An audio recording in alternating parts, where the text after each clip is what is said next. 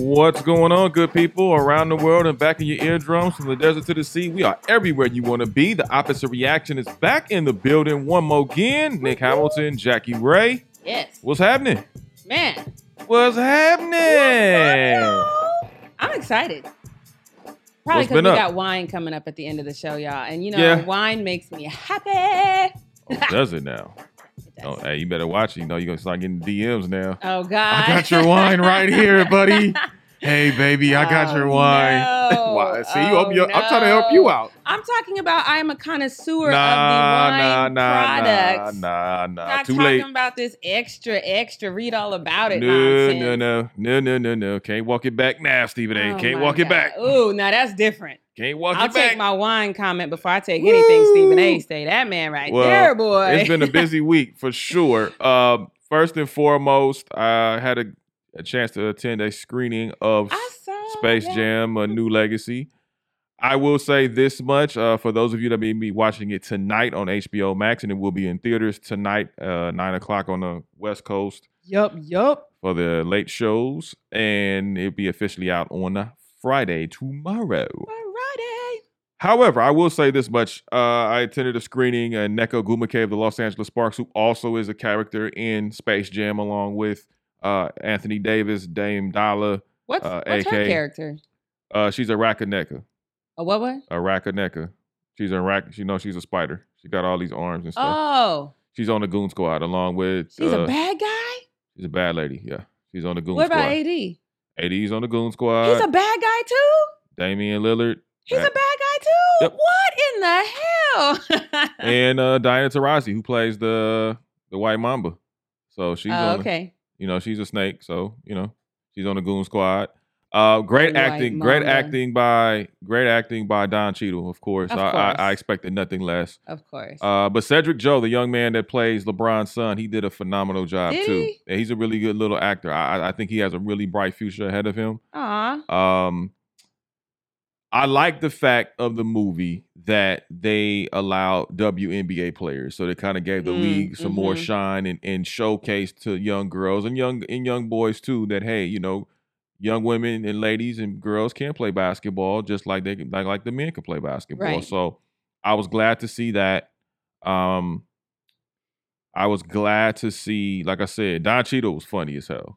Is he? It's hard to see him with not being War Machine from the MCU. Right. Like, I'm like, oh shit, War Machine. No, damn it, that's not War Machine. Okay, well, anyway. Yep. But no, Don Cheadle did a phenomenal job. A lot of CGI in it, of course. You're going to be surprised by some of the characters that have been making cameo appearances. Don's thanks to so Warner gentle Brothers. Too in all the is he a gentle or is he mean? He's mean. You gotta, if you want to go see it, go see it. Okay. It ain't Rocket from Colors, I can tell you that much. Right. So some people don't even know it. They're like, what? Go Google it. If you don't know what I mean, go Google it. Anyway. Colors. Yeah.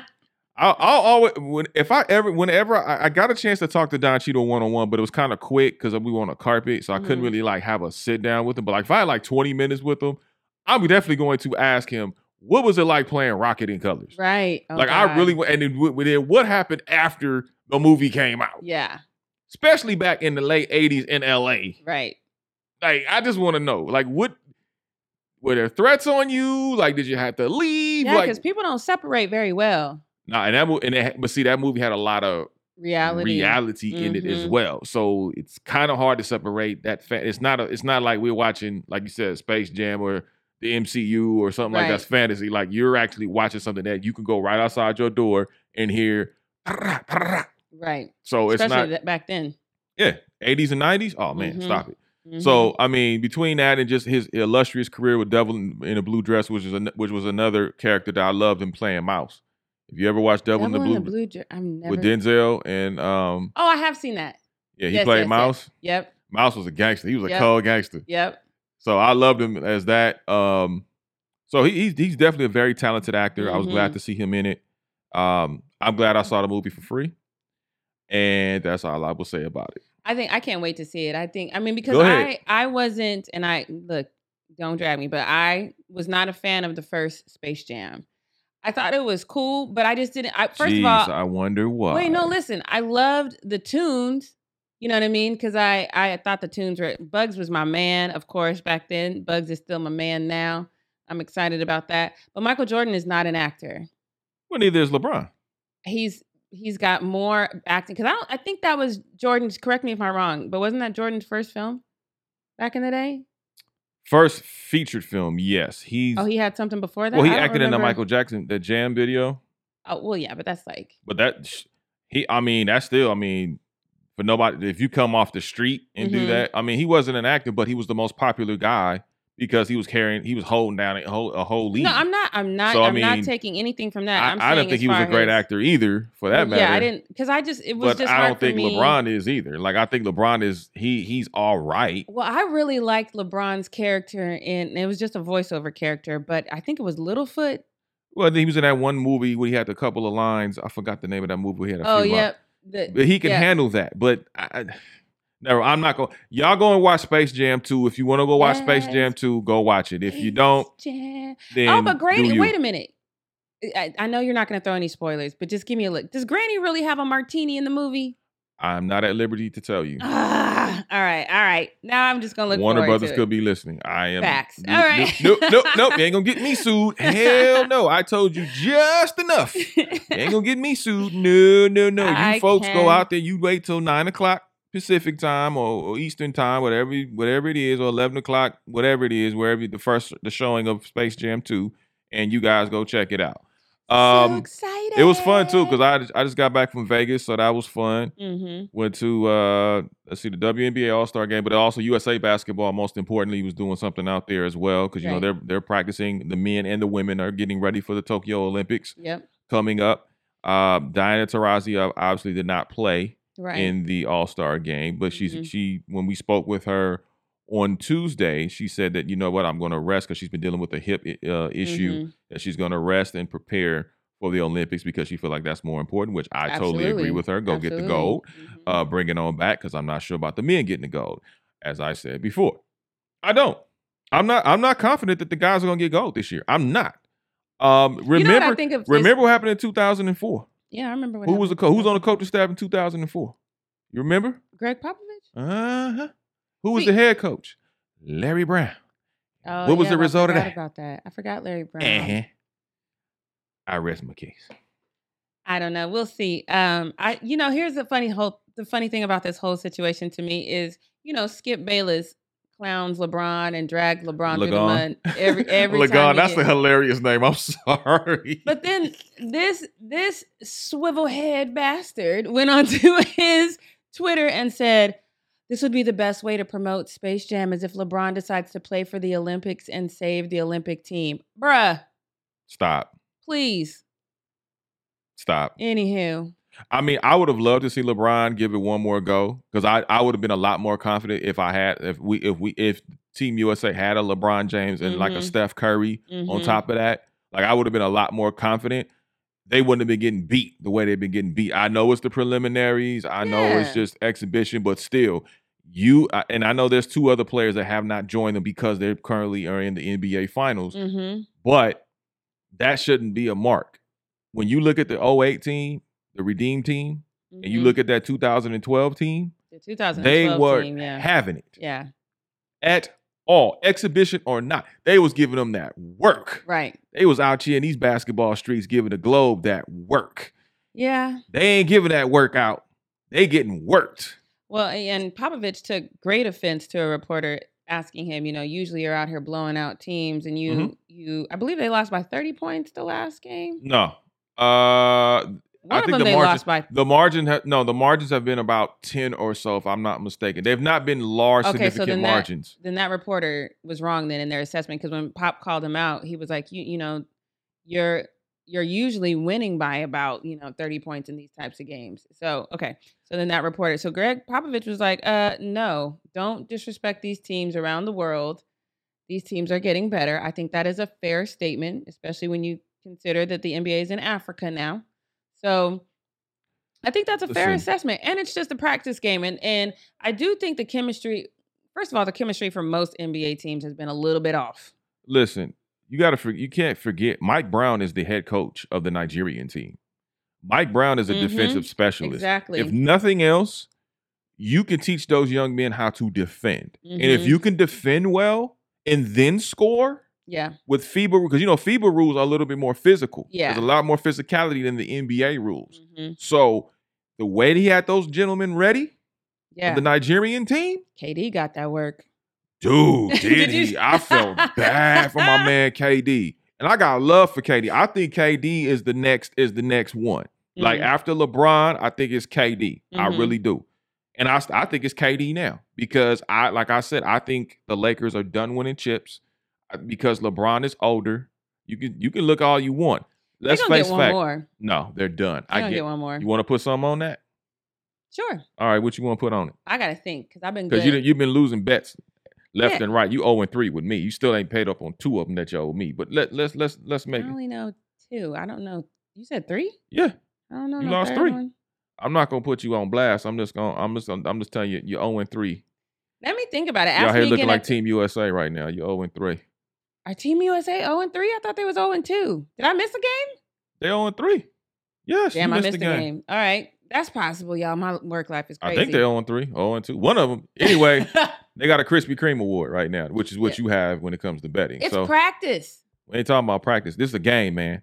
We're not talking about practice, Circle back to me at the end of the show. I'm going to think of We're not talking about practice, man. Good bet. A game. A good bet. I'll think of it. Not practice.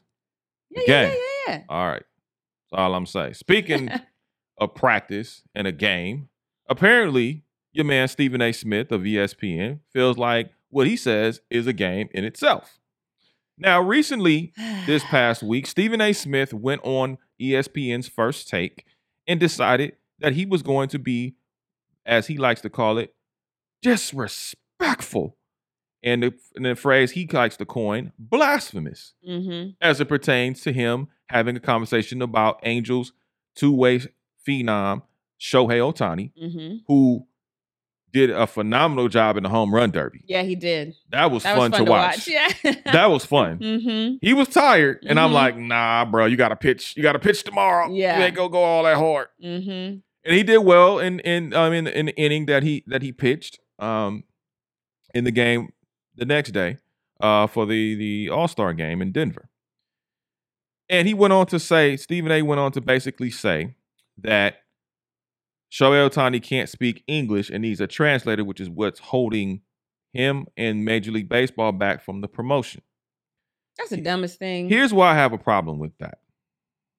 Number one, Stephen, and I don't doubt Stephen A. Smith is probably one of the hardest working guys in sports journalism.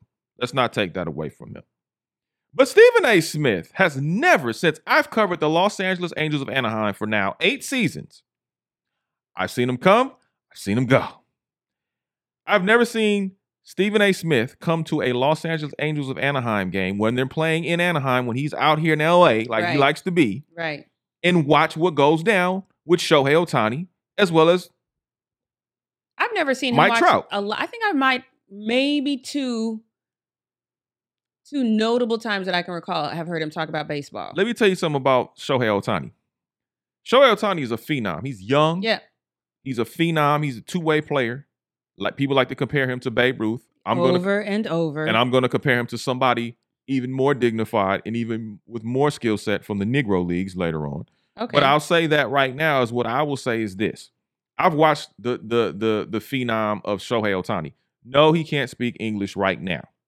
But that does not mean that you're not marketable. Excuse me, is there a gentleman by the name of Vlad Guerrero Sr. who actually had 2 Pepsi commercials who could not speak English, but yet was a fan favorite? People around Major League Baseball loved him. He was beloved. The dude could slug it like nobody's business. Yes, most of your baseball players come from Asia and Central and part of South America. Most of them cannot speak English. So freaking what? Nobody has cared this whole time. Here's the problem. Major League Baseball is piss poor at marketing their athletes. They haven't marketed great athletes since the 90s. Let's be clear about that. And even after the 90s, when you had the home run derby between Barry Bonds, Sammy Sosa, and Mark McGwire.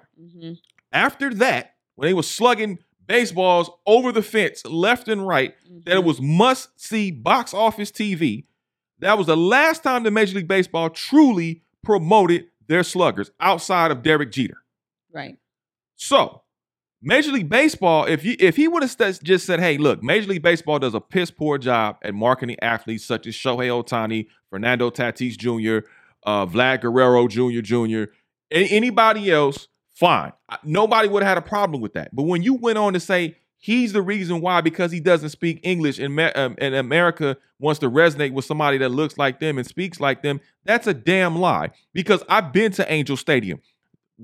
People outside of the Asian community, anytime he goes to pitch, because he pitches every 5 days, he's usually a DH, he'll hit or something to that degree, whatever Joe Madden decides to do. I've seen white people, I've seen black people that have been there, I've seen Latino people that have been there. They all go ape shit crazy for Shohei Ohtani. Shohei Ohtani is more popular than Mike Trout. Didn't say he was better, just said he was more popular. Right. The phenom that is Shohei Ohtani is way more popular. Shohei got groupies. Yeah. I've seen them. I've seen people go and just lose their goddamn mind when it comes to Shohei Ohtani, as they should, because he is an anomaly. Yeah, I was actually having a conversation. We were having a conversation, some friends of mine and I, and Nick knows I don't watch a ton of baseball. I'm starting to watch more because professionally I have to, but I don't watch a ton of baseball. But I was literally sitting around with 3 women and I was telling them, oh yeah, I have to watch more baseball, blah, blah, blah. They're like, do you know Shohei Ohtani? And I'm like, who else do you know? They're like, we know Shohei. Like they Showtime. Literally didn't know anyone else, but they knew like, oh my God, he does this and he does that. These are people that don't even watch baseball. And for somebody like Stephen A. Smith, who has the platform that he has to say something so utterly ridiculous, disrespectful, and disingenuous, is absolutely ridiculous. And then he tried to double down on it, and it still didn't work until he finally released an apology. Before we talk about his apology, let me tell you how I understood his statement off top. Sure. Because when he released that statement, I thought one of 2 things. One, he's placating to racist white folks. Because that is kind of that whole all lives matter kind of attitude where you say, hey, if you don't, first of all, he does speak English. I've seen him speak English, but his English is not the best and he has to read it. He has to go very, very slow because it's not his first. Which is why he has the interpreter. Exactly. And I applaud him for having the interpreter because when English is not your first language and you still don't know the nuances, we have like there, and there, your, and your. The English language is kind of hard. Let's just be honest about it. We got too many words that mean the same thing. So I applaud him for not wanting to put himself in a position where a reporter is asking him a question and he has to answer it in English when English is not his first language. Some people would try it. I'm glad that he didn't because he is Showtime and he needs to make sure he's on point all the time.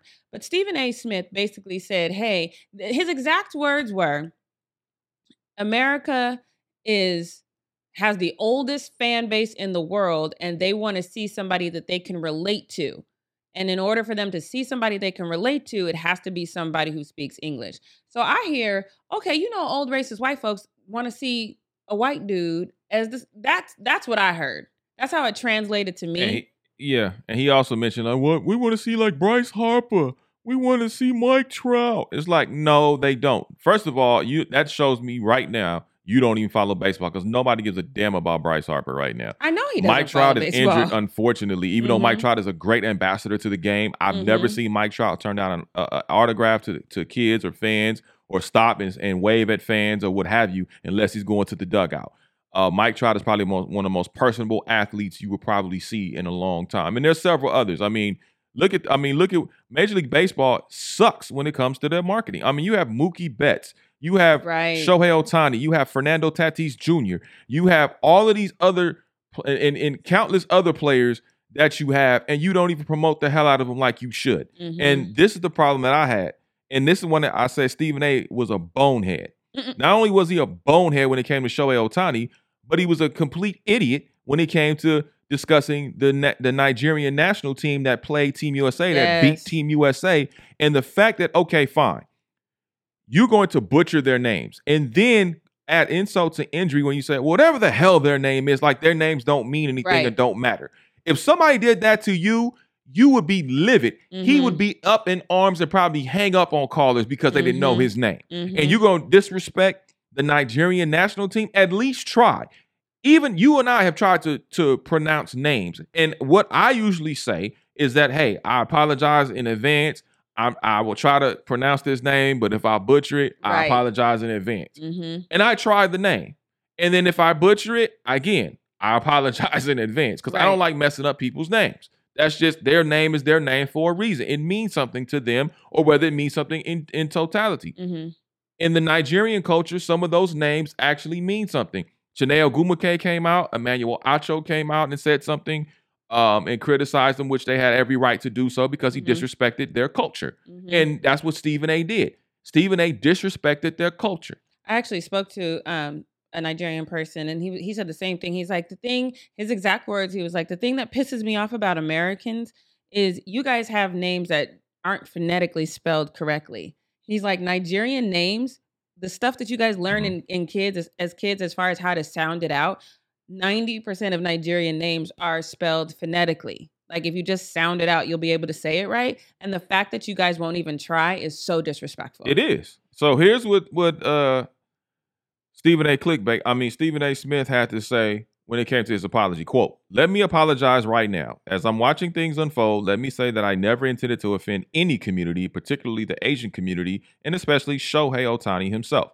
As an African American, keenly aware of the damage stereotyping has done to many in this country, it should have elevated my sensitivities even more.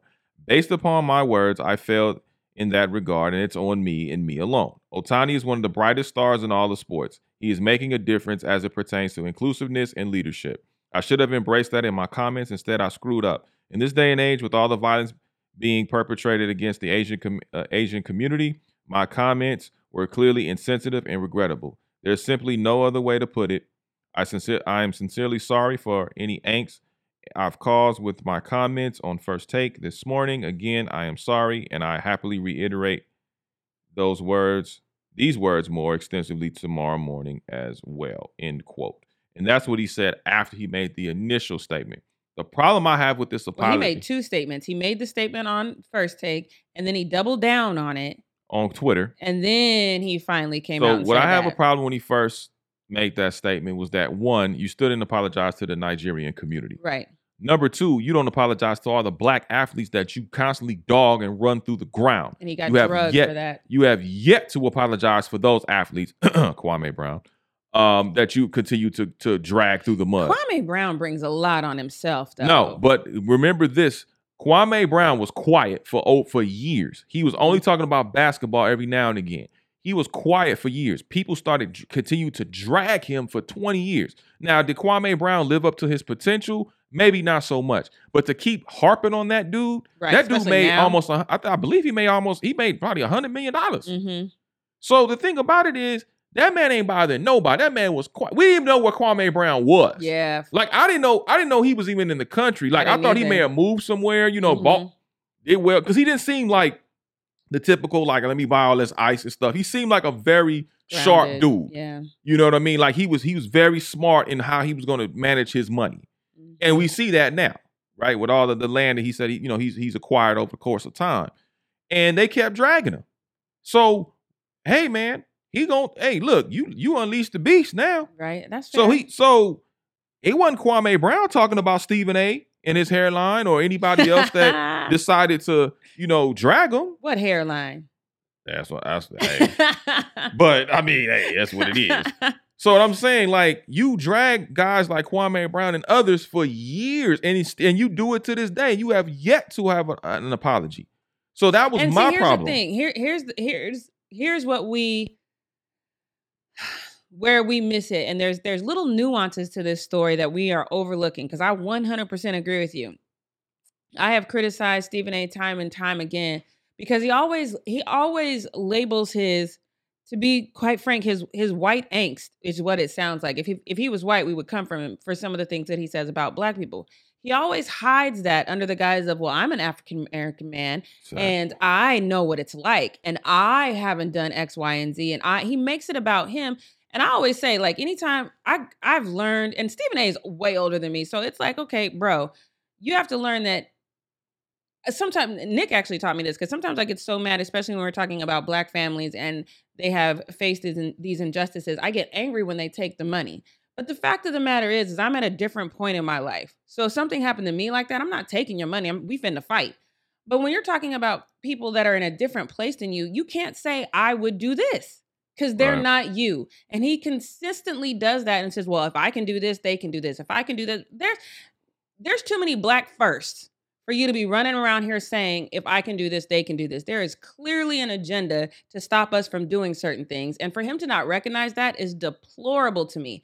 But then to him, on the flip side, and this is not the first time he did this. There was, I forget what he said exactly about Black people, but it was horrible. And then he said that thing about, and that white woman, I think it was Beadle or whatever her name is. Yeah, Michelle Beadle. When he Beadle. talked about domestic violence and he went. It didn't. I understood where he was coming from, but he wasn't wrong in that moment. The way he said it came out. It sounded bad. He basically said, if you don't want to get hit, don't hit people. But the way he said it was very like aggressive to people, and it's like it can very easily get misconstrued, and it did. But I'll rock with that. But he wasn't wrong in that moment. But he's been 100% wrong about stuff he said about Black people. But because this white woman got offended, he went on this apology train. And now you've offended the Asian community, and you're on this apology train. Where is our apology train? But wait, it gets worse. Check this out. Here's what he had to say on Tuesday on his show on ESPN Plus. The way it can and should start today with an apology. My sincere apology, to be quite honest with you. An apology that is from me, from the heart, not from the network, not from anybody else, just me. Not something handed down to me to say something on the airwaves. Because I alone messed up. I can say that my intentions were good, but as a Black man in America, I've heard a lot of people say hurtful things about the Black community and then claim the intentions were good. I know it doesn't work like that. And you know I don't let people get away with that excuse when it's targeted at Black America. What I said about Shohei Ohtani on First Take hurt the Asian community and the Asian American community. How I spoke about the Nigerian basketball team on the very same show hurt people as well. So it doesn't matter what my opinion was or my intentions were. What matters is that I messed up and that I intend to learn and listen to people in those communities to better understand their perspectives on their culture, on language, on marketability, you name it. I messed up and I hurt people with my words. And for that, I apologize to Shohei Ohtani and his family for the hurt I caused by my remarks. I apologize to the Asian community and the Asian American community. I apologize to the Nigerian basketball team, too. I sincerely apologize. I also sincerely hope that my mistake helps push the conversation. He didn't even give the Nigerians that. It was like, oh, yeah, them too. I apologize to y'all too. You bastard. Listen, I don't take it to that nth degree as you do. I did. I don't, because here's the thing. First of all, the music is hilarious. It sounds like a damn Hallmark commercial. I thought it was one of those like for just 9 cents a day, you 35 cents a day, you can save a cat. You can save a cat from exposure. Won't you give now? So my whole thing is this. I mean, you apologize to the Nigerian community and the Nigerian basketball team. You apologize to Shohei Ohtani, which you should have. Mm-hmm. You jackass. You should have. Mm-hmm. However, where's the apology for all those Black players that you dragged and you threatened like Kevin Durant at one point in time? Mm-hmm. And then you never said anything about Rachel Nichols. Facts. Facts. Interesting. And he does that. I'm just asking for a friend. He does that all the time. And this is why ESPN is in a world of hurt, in my opinion, because they're reporters across the board. Stephen A., I don't want to completely disrespect the man, although I've lost a ton of respect for him. And because I really don't like that the best representation for Black people on First Take is Max Kellerman. I don't like that. So I ain't gonna go there. I mean, listen, I like Max. But he always calls Stephen A. out when he says something egregious about Black people. Max is always like, bro. Because Max has been around. I've worked with Max when he was out here in LA as an intern. Mm-hmm. And Max is one of the coolest people off the mic. Like, he's giving me advice from time to time when I was an intern and stuff like that. And if Max remembers your name, then you were important to him. Aw. So he remembered my name and another dude named Charles at the time. We were both interning. And that was the only two people he would remember. He was not remembering nobody else's names. That's so dope. So it was like him and Marcellus Wiley had the show out here in Los Angeles at that time. And, you know, I look at it this way. I'm like, look, right is right and wrong is wrong. Nobody should say the things that Stephen A. said.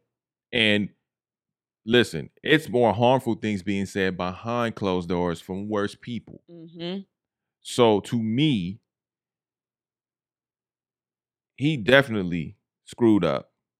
And he should pay for his mistakes, whatever they may be. Shohei Ohtani, again, deserves the respect because he's earned it. Mm-hmm. Shohei Ohtani has never said anything remotely close to being racist. Right. The Nigerian... I mean, technically, if he did... Yeah, but it would have come out because somebody would have decoded it and been like, yo, Shohei Ohtani was doing this when he was 16 years old. Mm-hmm. Like, all that stuff would come out. Nothing, you can't hide from the internet. Mm-hmm. The Nigerian basketball team, but I guarantee he wouldn't have done that to another culture. Exactly. I guarantee and that's you why that bothers me so much more. You got the motherland out here playing and you ain't going to respect them. I don't like that. And I get it. I'm more invested in the Nigerian situation than I was the Asian situation, but that's how this whole society works though. I mean, we're up in arms, and don't get me wrong, Stephen A. was 100% wrong. This apology, I'm more concerned of why he felt it was okay. And that's what always bothers me about apologies. Nobody ever said, I need an honest answer. Why did you feel this was okay? Because if I understand why you thought it was okay and you apologize for that jacked up mindset, then I can take it more sincerely. But it still hits me a little bit different because, again, we had that Asian crime in the salon not too long ago. And then we got an Asian hate bill like half a second later. Stuff that happens to Black people over and over and over again doesn't even warrant much of a conversation. And it's starting to piss me off, to be quite honest with you. The fact that we don't get the attention and the conversations that other people get is starting to piss me off. But I know it's not going to change, so let me just hold my pissed offity to myself. All right, well, you know, it's that break time, so we're going to be right back. We're going to take our neutral corners and come out swinging because you know what it is. Polar Opposites is up next. Let's see what Jackie Rae and I are going to talk about and battle it out. You're checking out the Opposite Reaction here on all streaming platforms. Make sure you stay tuned. Nigga, please don't greet me with a pound. I be staying out the way, but if the beef do come around, could put an M right on your head. You Luigi, brother, now. Trace my steps all in this game. You can see we cover ground. Back and forth from NC to New York when Jeezy had the crown. Vivid memories. Niggas start to squeeze, we ducking down. So many shells left on the ground, and make the Easter Bunny proud. I get up, dust my clothes off. Sleep is the cousin of death. No plans to doze off. The streets, it don't come with a ref. I never sold soft. Just creep where the hustlers crept and got they O's off. You reach niggas up and like Steph to blow your nose off. Cause zoom tight and then resume flight as if it never happened. Shit we witnessed full of so much sickness. Angels shedding tears in heaven. Word to Eric Clapton. Off this clever rapping. Bitch, my pocket's gon' forever fatten.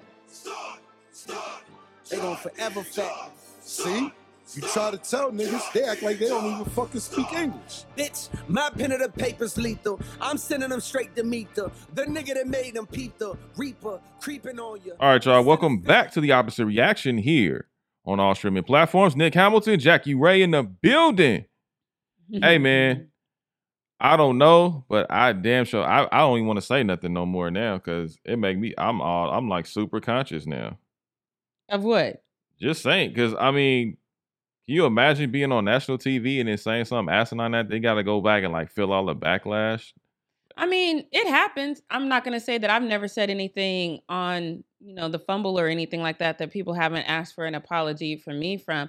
I just haven't said anything that outlandish. And so 9 times out of 10, I think I'm more of like, I'm sorry you feel that way versus, a true heart. I've not had to make a heartfelt apology for something. You I don't said like apologizing? So here's the thing. I don't mind apologizing. Like especially with my friends, if I've actually hurt you and I love you and I care about you, it doesn't really matter how I meant it. Like Stephen A. said, it doesn't matter how I meant it or what my intent was. What matters was I hurt you and I need to own responsibility for that because I played a part in that. Okay. But when we're talking about a platform, especially platforms that I'm kind of built into, I say what I mean and I mean what I say. Yeah, but if you offend somebody, are you willing to apologize because you offended them? May It not have been depends your on- intent. It May not depends have on been what your the intent. it depends on what the offense is. If it was like what Stephen A. just did, But if it was absolutely. but if it was a group of people that said, even if you didn't come out, let's say not as strong as he did, right? Mhm. Like just blatantly disrespectful, but you may have slid something in there that you may not have thought was disrespectful, but it offended people.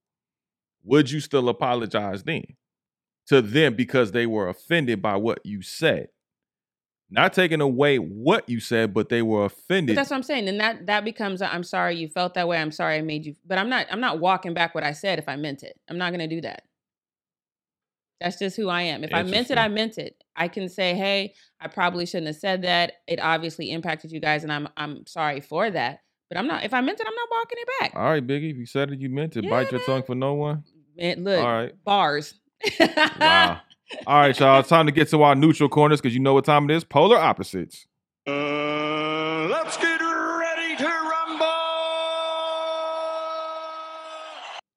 All right. I just don't think this is going to be a rumble because you got to be in agreement with me No, on I this don't. one. The hell I don't. So, look, well, if he's not, you guys out there in the podcast and YouTube, social media land, I think that you guys will be, because this is hella funny to me.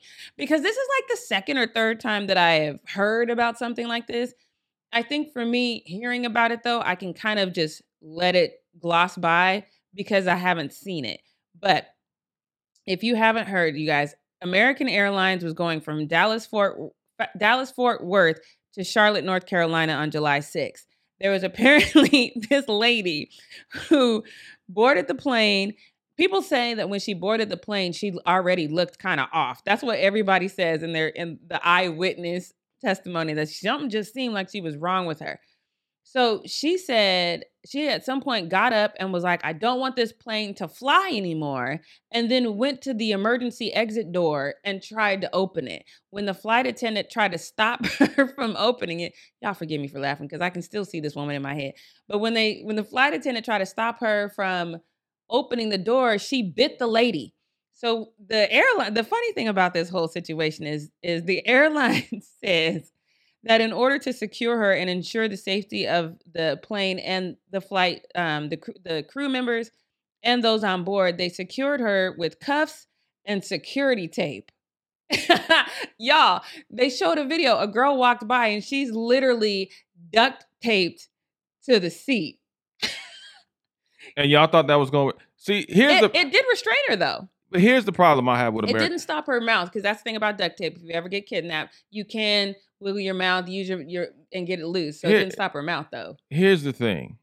The problem I have with American Airlines is this. Number one, you didn't figure out that this woman was not going to be stable. Like, she just didn't look like, you know what? She don't look like the regular passengers that came on this flight. Number one. What's regular these days, though?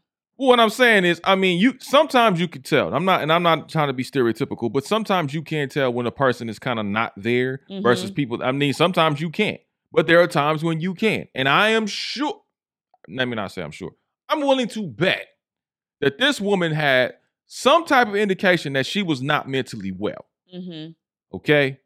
So, you're going to duct tape her, right? And duct tape her to the seat. Now, here's the problem I have with American Airlines doing that. What? Because what if she went into cardiac arrest because she was hyperventilating and she went into cardiac arrest because she was stressing out, because she was being duct taped down? Okay, but what if she had gotten the door open? Were they in flight? Yes. This is so not what an I'm on saying, the ground okay, situation. so what I'm saying is, why do they have air marshals anymore? Because I haven't flown in 18 months. So apparently somebody, one of the people in the story who was an eyewitness, she didn't want to identify him as an air marshal because she wasn't sure, but she said he was definitely a person of authority, said, you've been warned once, you will not be warned again. And at that point, that person, who I thought was probably an air marshal, you're not getting no air marshals on Southwest, I can tell you that right now, or Spirit, or JetBlue. Well, damn show Spirit, because they can't. you got Spirit written in crayon. Right. So that person went to the front of the plane, got the pilot and that person who looked like a person of authority came back and was like, this is your last warning. At which point she became physically confrontational again. I think more than the duct tape. I don't have a problem with the duct tape. You couldn't hog tie her? With what? I'm just saying, you an air marshal. You ain't got the equipment. You ain't got no taser. She was in cuffs. You ain't got no taser. Okay, now you talk about cardiac arrest. You gonna tase this old woman? Lower the dosage. Lower the dosage. So then she just goes out for a second and goes, you got spoons. We're not supposed to fly. You got spoons in there in case, you got to move the tongue around. Oh my God. Look, I'm pro duct tape in this situation. But I'm like, dude, you gonna duct tape the chick for what? And then there's the thing. She's not even quiet. At least if you would have tased her, she could have been knocked out and been sleeping, drooling like a damn child. Then you wouldn't have had shit. Then you could have made an emergency landing. Can you imagine the social justice warriors? Like, how dare they? Because she definitely looked older and off her rocker. I don't give a damn. But that's how I feel about the duct tape. The duct tape is worse because she could have suffocated. She could have died slowly. But like my man from Hangover. But did you die? Doesn't matter. You have a higher probability. So, I mean, you could die from a taser depending on if she had a pacemaker. Exactly. But what I'm saying is, and she looked like she might. But I mean, that wasn't in the story. Let's not add more to what it is.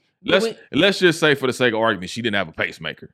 Okay, you could have lowered the dosage, zapped her a couple times. She'd been drooling like a baby, and no more noise, and you could have landed the plane, made an emergency landing. Okay, and that's the thing. They did not feel that they needed to make an emergency landing because they could restrain her. So here's the thing. So that's just stupid. So American Airlines is just stupid in this case. I disagree. You don't know if people was trying to get to weddings. You don't know if people had a connection flight. If you listen to me, they have stopped planes for less than this. They have made emergency landings for less than this. Yes. Okay. But so you mean to tell me? So you're going to defend American Airlines for not making an emergency landing? That this was more serious than the times outside of an engine blowing out or something like that with something mechanical happening or someone like having a heart attack or something like that they can't control. Outside of those things, they have landed planes for less. You can say you threaten somebody and they're gonna land the damn plane. Listen, you could be ready to fight. Not that you fighting. Talk about you about to squad with somebody, and they make an emergency landing. You can't make an emergency landing for this woman that you duct taped. You gonna go ahead with the flight? Why? Because your ass is greedy and you trying to make that money because you don't want to give no refunds. Absolutely. So again, American Airlines is at fault because they should have done the proper procedures, which means you should have found an emergency landing, got this woman off the flight. Because guess what? You think we don't like hearing babies cry for 4 or 5 damn hours. What the hell you want to make you think you want to hear this woman screaming and going through agony for the next 3 to 4 hours? And this is why you need to start bringing them noise-canceling headphones on the plane. They are fantastic for children. No, they'd be fantastic for crazy old ladies. Now, listen, let me tell you this. American Airlines, while Nick might be mad, as a person who literally tried to go to Denver a couple weeks ago, and my plane was supposed to leave at 7, and I had 2 flights canceled on me and didn't get to Denver until 5 o'clock the next day. I appreciate your effort because the last thing in hell I would have wanted if I was on an American Airlines flight to Denver is for you to detour in Arizona, and now I'm stuck in Arizona for 3 hours because it's crazy chick. They have to deplane at that point. No, you're not. They take her off. They've had times where they've taken the individuals off the plane. They tell people to remain seated, get the individuals off the plane. Let me look. Have the cops, whoever's in that city. Well, the cops were waiting for her, exactly, and they come right there through the gate, the little gate area, and they roll them out of there, and they make sure everything is straight. They check all of the engine parts, make sure everything is right, and they get ready to get cleared for takeoff, and they get back in the air. That's all they had to do. Well, this woman is not the first person because the FAA has issued over 682,000 fines in unruly passengers. Some of those have been because they have tried to open the doors. I am not mad. Look, the bell goes ding. You have reached your destination. I am happy that they made their destination on time. I also don't know where they are in this flight either, because if I could maybe see your point if they had just taken off. No. But if they're at the tail end of their flight, meaning they only have an hour to 45 minutes before they get to their destination anyway, absolutely not. You duct tape that woman and you move on with your life. So according to y'all, Jackie, if you're 45 minutes from your destination, you're having a heart attack to an hour. If you're having a heart attack or some serious health issue, keep going with the flight because damn it, you got to get there anyway. First of all, that doesn't even make sense because that's what you're saying. Logistically speaking, if you're having a heart attack and there's only 45 minutes left in your flight, you probably would have to detour, it means turn around to find an emergency landing anyway, depending on where you go. So at that point, your best bet is to make sure that your flight staff is medically trained to give you the proper CPR and medical attention, because if you turn around, it's going to take longer. So that's not a fair assessment, because I fly a lot, and you really do have this window of time where you in no man's land. But you I'm saying, okay, let's say they're halfway into the flight, because we don't know exactly, like you said, we don't know exactly where they were into the flight. But what I will say is this: let's say they were halfway into the flight. That means you should have found an emergency landing area. You done it. You do it any other time. You might as well do it now. But halfway from Texas to Charlotte, that's literally half a dozen on one side, 6 on the other. That flight that flight ain't super duper long. Doesn't matter. You still gotta find. You still should have found a landing spot. If you work for the FAA, let me know the flight path of a flight that's going from Dallas, Fort Worth, Texas to Charlotte, American North Carolina. Airlines screwed that one up. And let me know if you have anything other than some long streets. Stop. Y'all did the right thing, American Airlines. But let's go on to this next one. The hell you didn't. All right, y'all. So this was funny. I don't know if some of you caught and that's our polar opposites for this week, by the way. Whoop, whoop. I don't know if you know the hell you were. It was funny because T-Pain and listen, T-Pain is one of those dudes that has some timeless stuff, right? Mm-hmm. But T-Pain is a dude that he will speak his mind. And T-Pain has spoken his mind. Now, we often talk about music on this show. We talk about stuff that we like, we don't like, stuff that sounds repetitive, stuff that's really creative. We had an artist last week on this program that was actually pretty creative and actually has some good music. Mm-hmm. But there are artists that sound all the damn same. We've had these conversations time and time again, you know. Right. And everybody, I mean, to me, like I said, like them or hate them, you got to give them their props. The Migos had their own style. Mm-hmm. Other people started looking at their style and trying to mimic it. Mm-hmm. Right? Same thing with Wayne. When Wayne started flipping a certain way, everybody want to try to rap like Wayne. We've seen this time and time again. It's just more and more people, more and more artists try to mimic it, and now it starts to be repetitive. Right. Well, the gentleman known as Brother T-Pain decided, you know what? I'm sick of this shit. I've had enough. And T-Pain has seen his share of success. Mm-hmm. He has done some songs that still reign to this day. Some people are still in love with Stripper. I'm in love with the stripper. Some people buy you some in Wisconsin. Buy you a drink. In Wisconsin. So let's take a listen to what Brother T-Pain had to say. We have all the shit that you're doing. We already have it. Lil Uzi Vert is already doing it. Lil Baby is already doing it. Dub Baby is already doing it. It's literally 2 niggas with baby in their names that's already doing all the music you want. Do something else. Do something else. That's it. That's all we want. Do something else. Holy shit. We have it. We have it already. You don't have to do that music anymore. We have the music already. We have Lil Baby. We have Dub Baby. We have Lil Uzi Vert. We have Lil Yachty. We have Lil everybody. Do something else. Holy shit. Stop sending me this bullshit. And then get mad when I fucking don't like it. Jesus. God damn. Do something. Hilarious. Oh, that was fantastic. Hilarious. Tell me where he's lying. 100% agree. Tell me with where everything. he's lying. Everything. Tell me where he's lying. Where the hell? Even on the West Coast. No lies detected. There are some artists on the West Coast that want to sound like their beats sound like the South. Right. I'm like, dude, where is the West Coast sound? Now, I'm not saying every artist, but there are a few artists. Now, there's a lot of artists that create their own sound, had their own way, and they blew up. You got artists like Problem. You have the late, great Nipsey Hussle. You got YG. You got Dom Kennedy, Villain Park. I mean, the list goes on. I can go on for days as far, Blast. You got Kendrick Lamar, TDE, the whole TDE crew, Jay Stone, Pac-Man. You gonna throw Chance the Rapper in there or no? No, I said West Coast. Oh, okay. Shout out to the homegirl Asia, who's doing the big things. There's just a lot of a good West Coast music. Bishop Lamont, Glasses Malone. But I'm like, we have our own sound, and it's okay to be creative. Roddy Ricch is out of here. Like Roddy Ricch is right. Representing Compton, and he is taking the music world by storm, and rightfully so. That brother is talented to a T. Mm-hmm. But yeah, I agree with T-Pain. I want to hear more creative sounds. But that's why not just regionally, but nationally. Right. And even though, people feel some type of way about him, and I understand the feeling, I really like Lil Nas X. I don't. I think he's trash. His music is different, though. His music is trash to me. Come in and it's trash. Like I said, I like the baby. I started to like Lil Baby.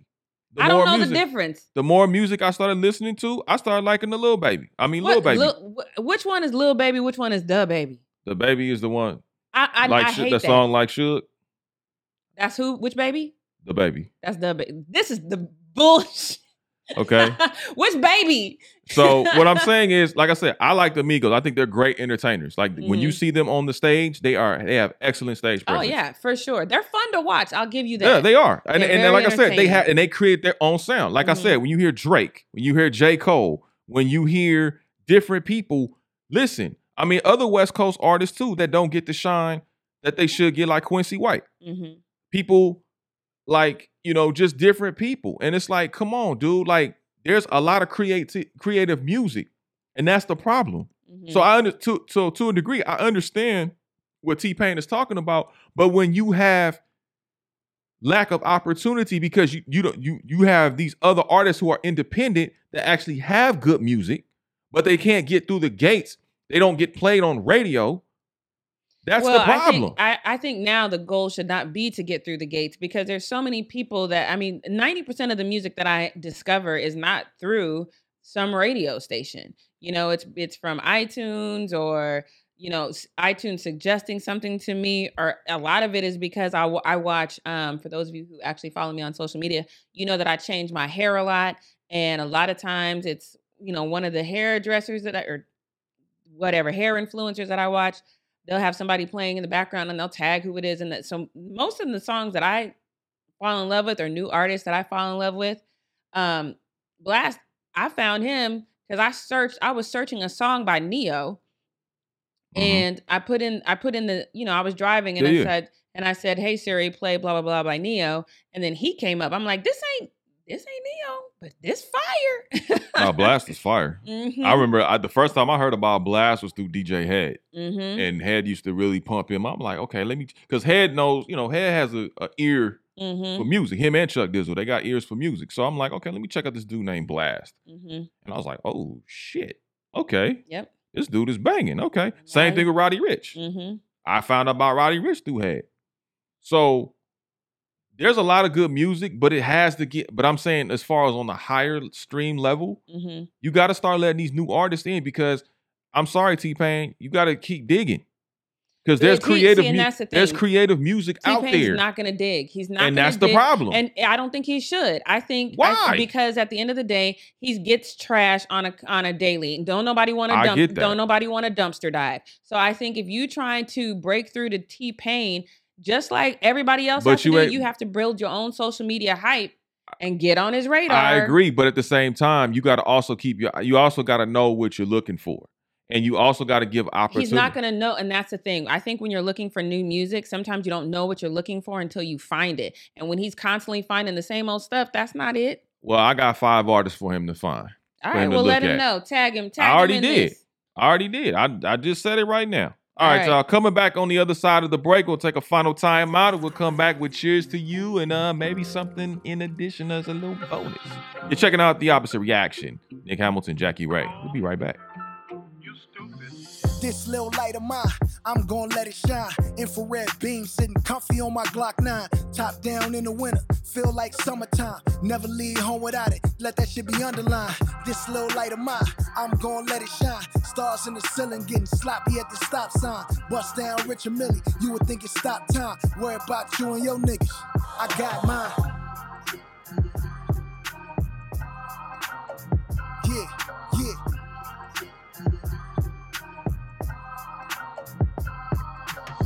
overseas cars, R&B singers. Front seat of the Rari got her creaming like a zinger. Zipping by Lou Singer. Swooped her out of Hawthorne. Stop by your mama house. That ain't what this car for. Looking like I sell stocks and it's time for. Still on the block like a power force. Stay dangerous. Stash spot in the car doors. GTA me Star Wars. Come fuck with me. Beans. Get a nigga stitched up like my seams. Spent a meek milli on the whip. We chasing dreams. And when you see me strap. Me and this Glock go together like Beanie and PD crack. Like PD and Beanie Mac. Don't fuck with them squeaky rats. If the Draco ain't big enough, nigga, then we be back. Laser tag on your head to keep him back. Pancake you like a 6-tray Impala and leave you flat. This little light of mine, I'm gon' let it shine. Infrared beam sitting comfy on my Glock 9. Top down in the winter, feel like summertime. Never leave home without it, let that shit be underlined. This little light of mine, I'm gon' let it shine. Stars in the ceiling getting sloppy at the stop sign. Bust down Rich and Millie, you would think it's stop time. Worry about you and your niggas, I got mine.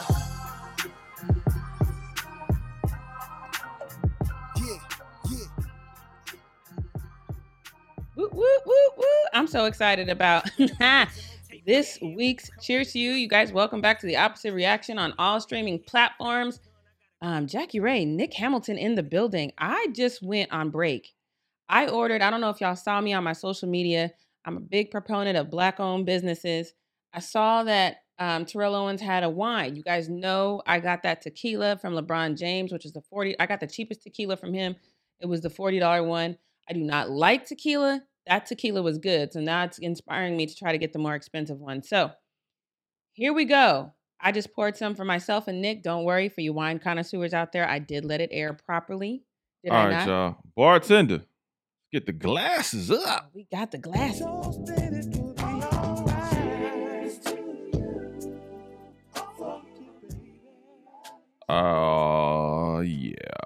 Yeah. You always sound like you're about to do that W. You know what I mean.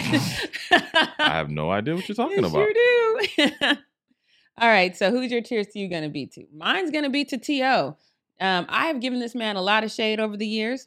I meant most of it, except for anything that's said. I'm not shading anybody who's doing their entrepreneurial thing. The branding so far that I've seen on this is fantastic. I am very proud of you for doing this. I'm going to tell you how it tastes in a minute, but mine's going to go to T.O. And let me tell you this, it came so quick. It came faster than my LeBron tequila. Shut up. I know what you did. I shut up. Y'all know what I mean. The delivery was fast, you guys. It arrived much quicker than my LeBron James tequila did. And I love that. I love to get well, ladies and gentlemen. Shut up. You know this wine comes quicker than LeBron. Shut the hell up and do your cheers to you, please, sir. I have a double cheers to you. First and foremost, cheers to Agent Nicole Lynn, who just released her brand new book. Congratulations to her. She's now currently on her book tour. She'll be in Los Angeles on July 22nd, location to be determined. But congratulations to her. She does a phenomenal job with being an agent. I'm sure it's not easy being a woman agent and a Black woman agent on top of that. But I believe she's in charge of the football division over at Clutch Sports, home, created by Rich Paul. So congratulations to her. And then also the 30 for 30, Maya Moore, that came out this week. Oh. Yeah, so shout out to Maya Moore, who also won an ESPY for the Arthur Ashe Courage Award for 2021. Shout out to her and her husband, Jeremy Irons, as well. But the 30 for 30 on Maya Moore, she is phenomenal. Maya Moore is one of the greatest basketball players we've ever seen. I had the opportunity to interview her on quite a few occasions. She's one very down-to-earth individual. Couldn't be prouder of her. Phenomenal person. Cheers to you. All right. I'm so excited to taste it. Church.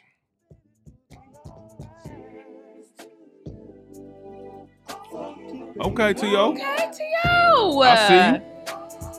That's really good. I see you. It's got a spice to it that I'm not used to. But it's a great aftertaste. Yeah, it's T.O. Okay. I see you. I see you. Vino 81. I see you. All right, y'all. All right, y'all. Thank you so much for tuning in to this portion of the broadcast. Make sure you download and subscribe to us on iTunes, iHeartRadio, Spotify, and SoundCloud for free 99. Make sure you follow me on Instagram at Nick Hamilton LA, as well as at Nick Hamilton 213 on Twitter. Follow me everywhere at JRae the Fanatic. All right, y'all. And make sure you check us out at www.nightcastmedia.com. We in the wind like paper planes. Be easy.